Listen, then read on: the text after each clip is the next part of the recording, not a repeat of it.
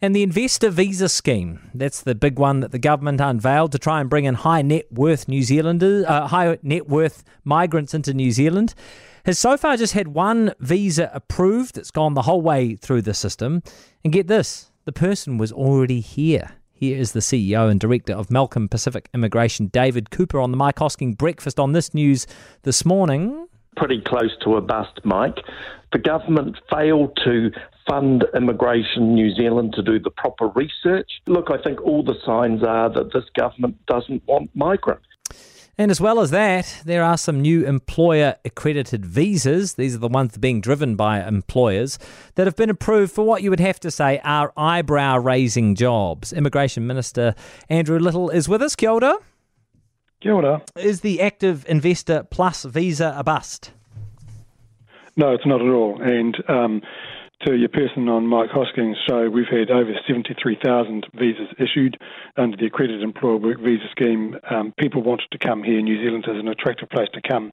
We made adjustments to the investor category.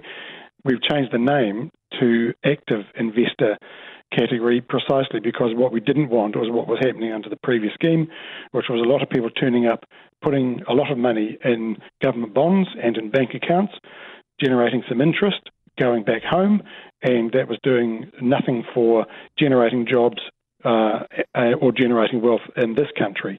The whole reason we want to attract investors of some material worth is they get to invest here, we support them here, but New Zealand gets to benefit from the value of their investments here. So you mentioned that other visa pathway, the Accredited Employer Work Visa category.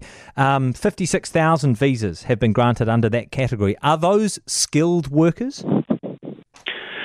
I'm not quite sure we get your 56,000, but as of mid-July, over 73,000 actually people have been approved under that work visa. So the Accredited Employer Work Visa is aimed at filling short-term skills gaps in our labour market. That's why it's the Accredited Employer Visa. So an employer gets accredited to recruit offshore. They have to demonstrate a need for their particular labour needs. We are aiming at a high skill threshold, so there is an income threshold they have to meet, which is the median wage. But a range of occupations can be employed through that scheme to meet immediate labour shortage needs. Right, but immediate labour shortage needs aren't necessarily all in skilled areas, right? I'm just looking at some of these approved visas. 60 checkout operators. 11 shelf fillers, more than 1,000 fast food cooks, 2 window cleaners, 465 massage therapists. These are hardly high-skilled workers.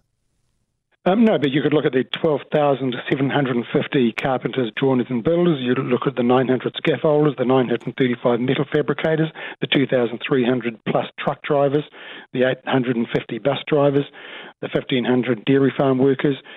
Yes, so there are varying levels of skill. So this is the accredited employer work visa. The employer has to demonstrate that they have attempted to recruit into positions that they have and they cannot fill. But part of the threshold they have to meet is they have to pay the median wage, higher obviously than the minimum wage. They have to pay that sort of level. So there is an incentive on them to do the best they can to recruit locally. But we knew, and employers and their organisations have been saying since COVID, that we have these shortages. We need to fill them now. The visa is a short-term visa. We also have to work this in with other stuff we're doing to grow our skills and all the rest of it, train New Zealanders, and we have programs to do that as well. This is kind of a post-COVID transition that we're in, but there's all the right measures at the right time for the right objective. Do you think when you go through those numbers and you look at all those different things, and you're right to point out that some of these jobs are filling roles that could be considered skilled, you know, that they are skilled workers. I mean, there are some that are more debatable, but if you were to break down those numbers, what percentage would you say are into low skill jobs? Would it be about a third, would you say, roughly? No, what I would look at is whether the Accredited Employer Work Visa Scheme is doing what employers wanted and what was, you know... But what employers want in the short term is not necessarily good... Immediate skills gaps. Yeah, what employers want in the short term is not necessarily good for New Zealand in the longer term, though, right? And this was the promise of the Great... but this is the promise of the Great Reset. So this is why this is a short-term visa. So this is a short-term visa to cover the immediate skills gaps that employers were talking about in the aftermath of COVID. About a year ago when the borders were opening and everybody was saying we're going to have these skills gaps, we worked quickly to get this scheme in place so we could get those gaps filled on a short-term basis, while we also did the long-term stuff. We also focused on the highly skilled needs that we have. Former health minister, I know what the needs are in health, so we have a scheme that addresses that. We also invest more in training New Zealanders, more people doing apprenticeships, more people in politics, more people at university doing the stuff we need. That's the longer-term stuff, but we have to fill the short-term as well. So I'm not particularly fussed about the various skill levels of some of the people who have been recruited offshore. I mean, that's a very small percentage of those numbers that you and the National Party have referred to.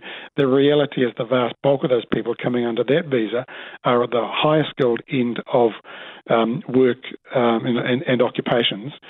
But this is a transition into the immigration reset that we're doing. We are a country dependent on immigration. We always will be. We've got to get our long-term settings right, and we're in the process of doing that. Hey, thanks for your time. Cheers, Jack. That is Immigration Minister Andrew Little. I realise that I've upset the massage therapist community. I'm sorry. Jack, I'm a degree-holding massage therapist, 3 years of full-time level 7 study, an NZQA degree in health sciences education. Yeah, I'm sorry. I was being facetious and flippant because I know that people's dirty minds would go elsewhere.